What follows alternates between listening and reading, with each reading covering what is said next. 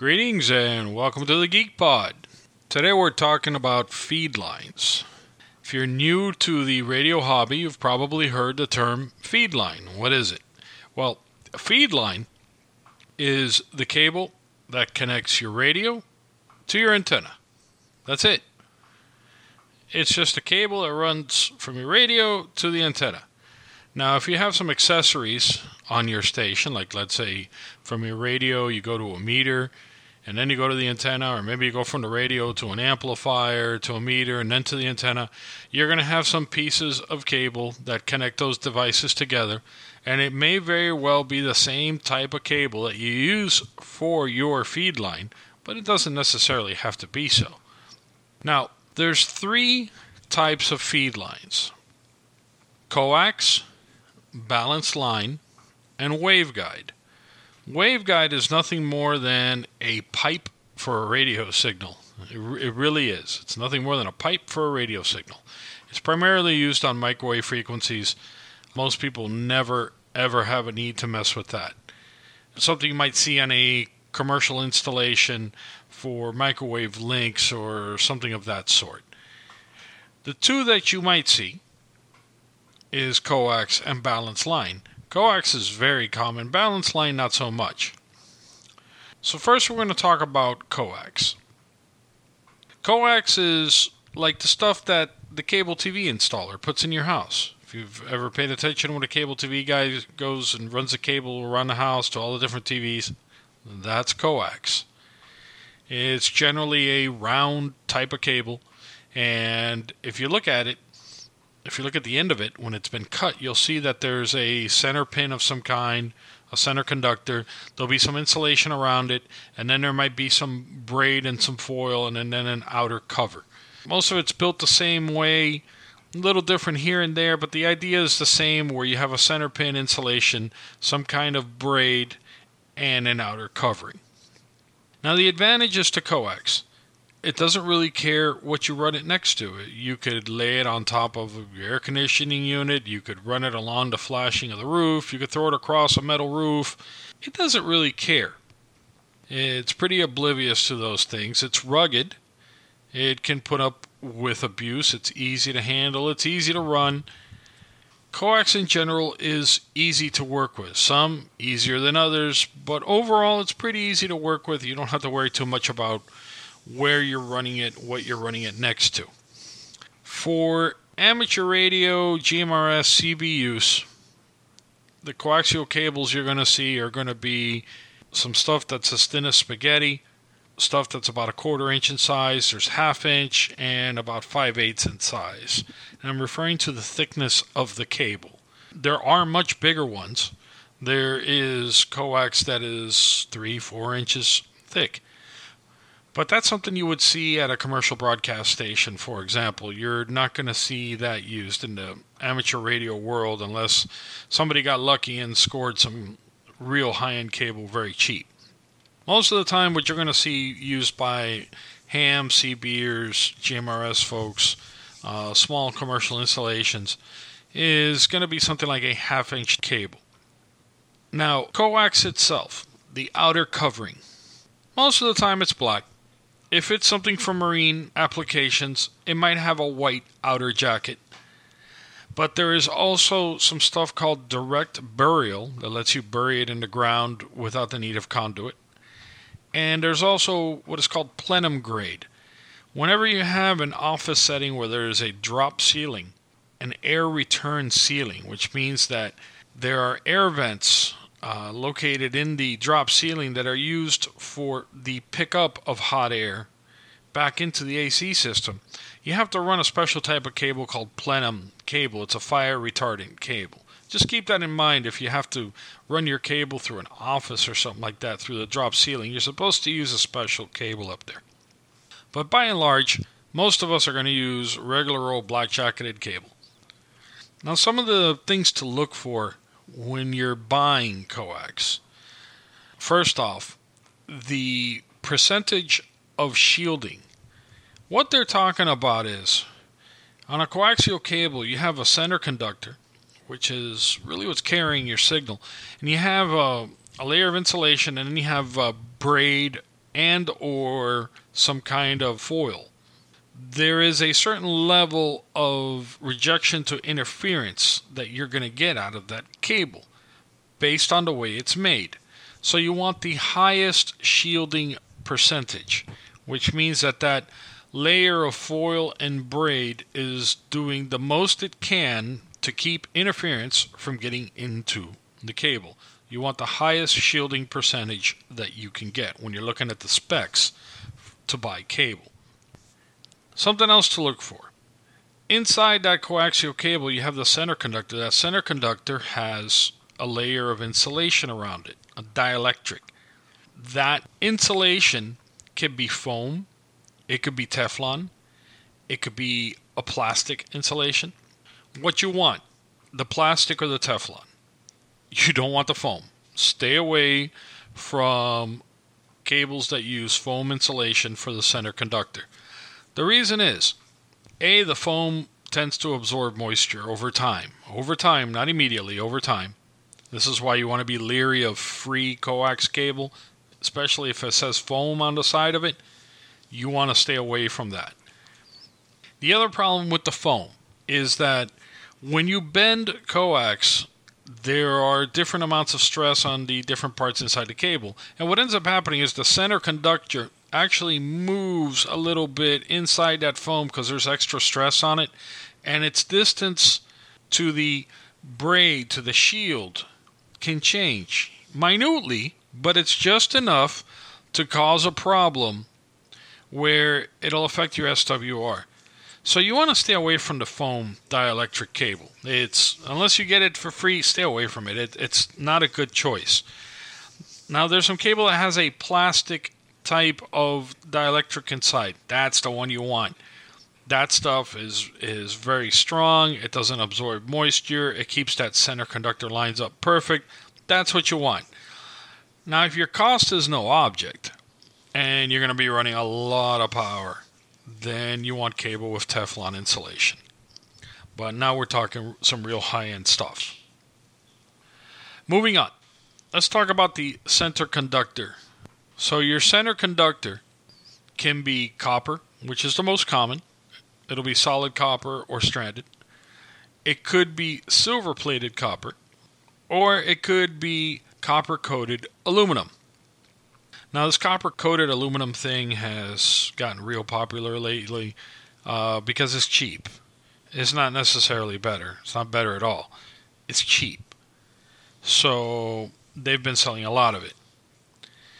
Ideally, you want the copper or you want silver-plated copper. Silver-plated copper is high-dollar stuff. We're talking military or space-grade cable. And that's also the one that might have the Teflon insulation. But sometimes you find that stuff on the used market. And if you do find it on the used market, it's worth grabbing, because it is some nice stuff to work with. However, for the average Joe, we're going to end up getting solid copper or stranded copper cable. Now, where are you going to find the aluminum with the copper coating? Some of the new Chinese stuff, that's what it has in it. Particularly like the off-brand LMR 400. That is a cable designation that's gotten very popular lately. LMR 400 for VHF and UHF amateur radio use, for GMRS use. It's gotten very popular. And that tends to have that copper-coated aluminum center conductor, which works. It does work. But you got to be extra careful with the assembly of the connectors. Now let's move on. The power rating. Coaxial cable has power limitations. And those limitations are going to be given to you on the spec sheet for the cable. It's going to be on there. Now, how do I find a spec sheet? Well, when you're looking to buy antenna cable, chances are it's going to be one of two designations. It's going to be something that starts with the letters RG, or it's going to be something that starts with the letters LMR.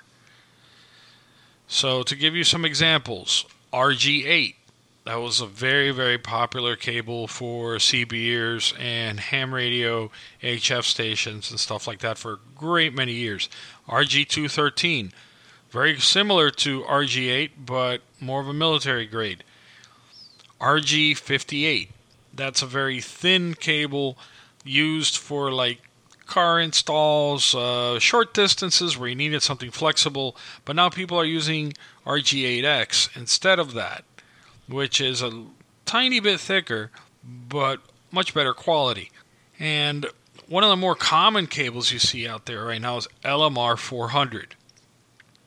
LMR 400 is a half-inch type cable that's become very popular with ham radio operators for VHF and UHF, with small commercial installations, so forth. Now, a lot of the LMR 400 that you get from the Chinese manufacturers will have copper-coated aluminum center conductors, but it is still a decent cable if you put the connectors on correctly.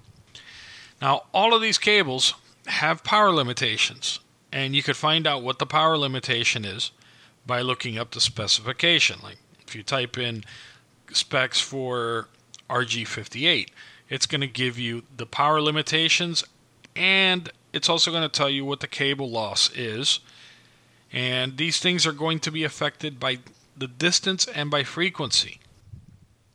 So the lower the frequency, the less loss you have in the cable. The higher the frequency, the more losses you can have.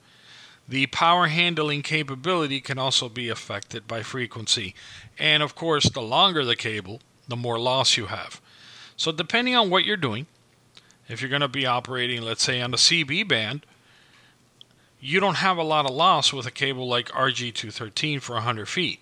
But if you try to use RG213, 100 feet of it, for GMRS, you're going to lose a lot of your signal. And that's why you want to look at LMR 400, for example. All the specifications for the cables will be published. Now, looking a little bit further into the coax cables, you have hardline, you have semi-rigid, and you have flexible. Flexible is the stuff that's easy to run, like inside of a car. It's easy to bend. It's floppy, for lack of a better word. So that would be like your RG8X, for example. RG58. They're cables that are very supple, easy to bend around corners. They're great for doing car installs. Your semi-rigid, that would be something like 9913, LMR 400. They bend, but whatever shape you bend them in, they stay in that shape, and you can't do any tight turns on them. And finally, you have hardline. Hardline's that big 3-inch, 4-inch stuff that I had mentioned earlier, which is basically a copper pipe with insulation wrapped by another copper pipe. That's what the stuff looks like when you cut it up. It requires very expensive large connectors. It's very low loss cable, can handle incredible amounts of power, but it's expensive to buy new, and the connectors are very expensive. So unless you come across some of that stuff for free or darn near it, chances are you're not going to be using that on your ham station or anything like that. Most of us are running cables like 213, 9913, LMR 400. There's an LMR 600, which is a 5/8 thickness cable. It has a little bit less loss. It can handle a little bit more power. Just look at the specifications. That's what they're there for. Now, what about brands? Some of the common brands, Andrews, Belden. If you want to deal with smaller companies, there's a company called Nemal, Nemal. Now, there's plenty of knockoff stuff coming out of China and so forth. Be careful with it. Some of it is okay, some is not. So be careful with it. Now, from here, let's move on. Enough about coax.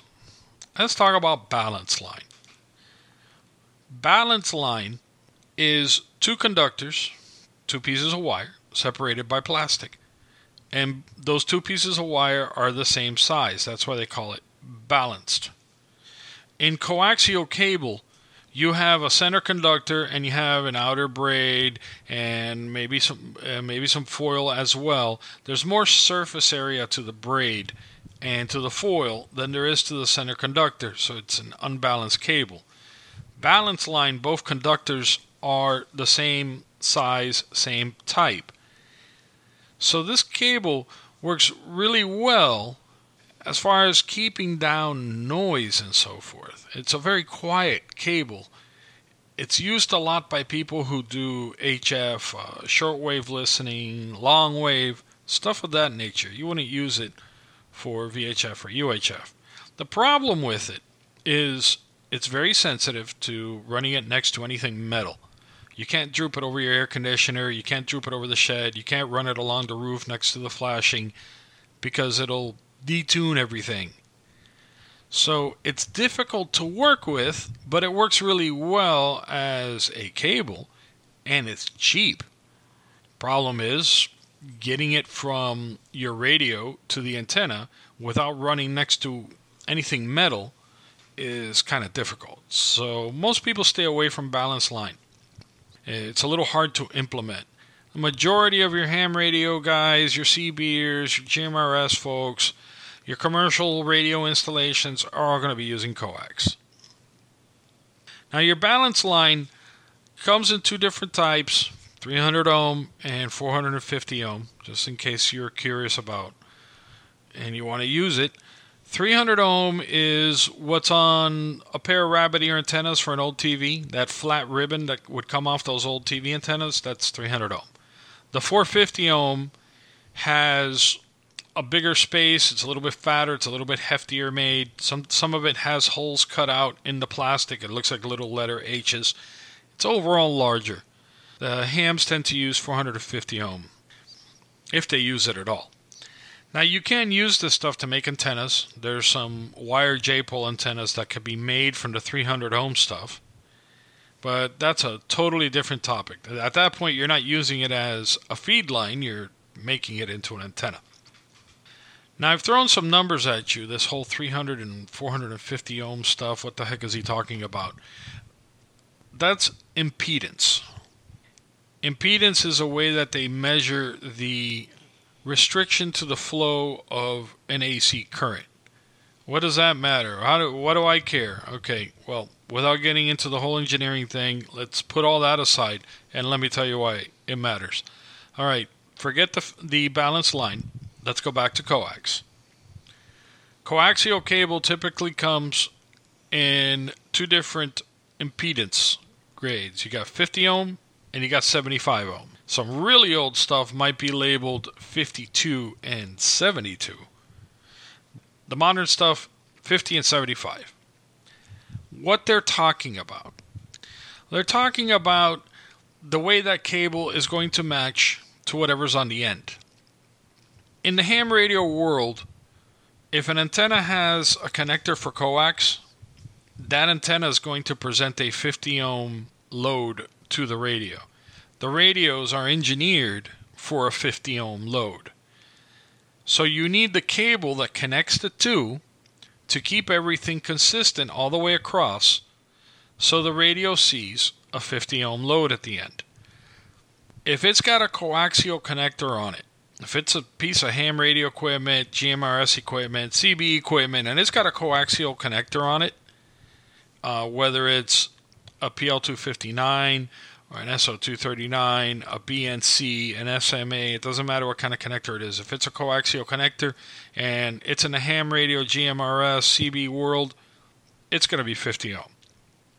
So, let me explain this impedance thing in a way that will hopefully help you understand it, because it's a difficult concept to understand.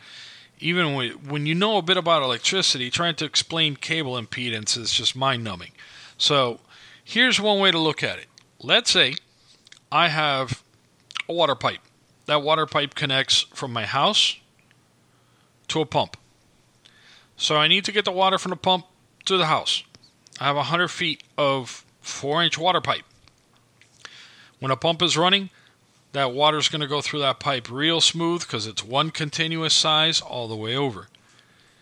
Now let's say something happens and I have to fix the pipe. And the only thing I got is 8-inch. So now I got 100 feet of 4-inch pipe, but it's been broken in the middle. So it's no longer 100 feet. Now I got like this 5-foot section in there of 8-inch pipe. So the 4-inch pipe feeds into a piece of 8-inch pipe, and then goes back down to a 4-inch pipe. Is the water still going to flow? Yes. Is the water still going to get from the pump to the house? Yes. But when that whole thing is running, if you put your ear up to the pipe, you're probably going to hear some churning of the water. You're going to hear some disturbance. If you're actually able to see inside the pipe and see the water, you'll probably see a disturbance in the flow of the water. It's still getting from point A to point B, but there's a disturbance in there, and it's caused because you have two different sizes of pipe in that line. Okay, think of your feed line the same way. You want the feed line to be a smooth shot from the radio to the antenna. If the feed line isn't matched, then think of it like a disturbance in that pipe. Well, you have a disturbance in the feed line. So there's going to be some kind of disruption to the flow of the signal from the radio to the antenna. That's why it's important to match everything same impedance. So your radio is going to be 50 ohms. Your feed line, your coax more than likely, needs to be 50 ohm so it can connect to your 50 ohm antenna. You need to match it all. Okay, what about cable TV coax? Oh, I know this guy that knows this guy, and they had like this extra spool of this really thick cable TV coax, and he told me they were going to throw it away and I can have it, and this stuff is awesome. Okay. First of all, the stuff that the cable TV company pulls up on the poles is the cheapest that they can get for the purpose. So it's aluminum. Not even copper plated, just aluminum center conductor, foam, and aluminum outer shield. Instead of being a braid or being a foil, think of it like a thin aluminum pipe. It's a hard line. It's 75 ohms. So even though the stuff is big and impressive, it requires special connectors, special tools, and at the end of the day, it's 75 ohm. If you use 75 ohm cable on a station that is 50 ohm, will it work? Yes. Is it the best? No. What's going to end up happening is if your antenna is a perfect match for your radio, you're still going to end up with loss because you have a mismatch cable to antenna situation. So, yes, it'll work, but you're going to have some loss and you're going to spend a lot of money to get those special connectors and everything else. You're better off just buying the right stuff, which would be 50 ohm cable. I hope you guys found this GeekPod to be worthwhile. Hope you enjoyed it. And until next time.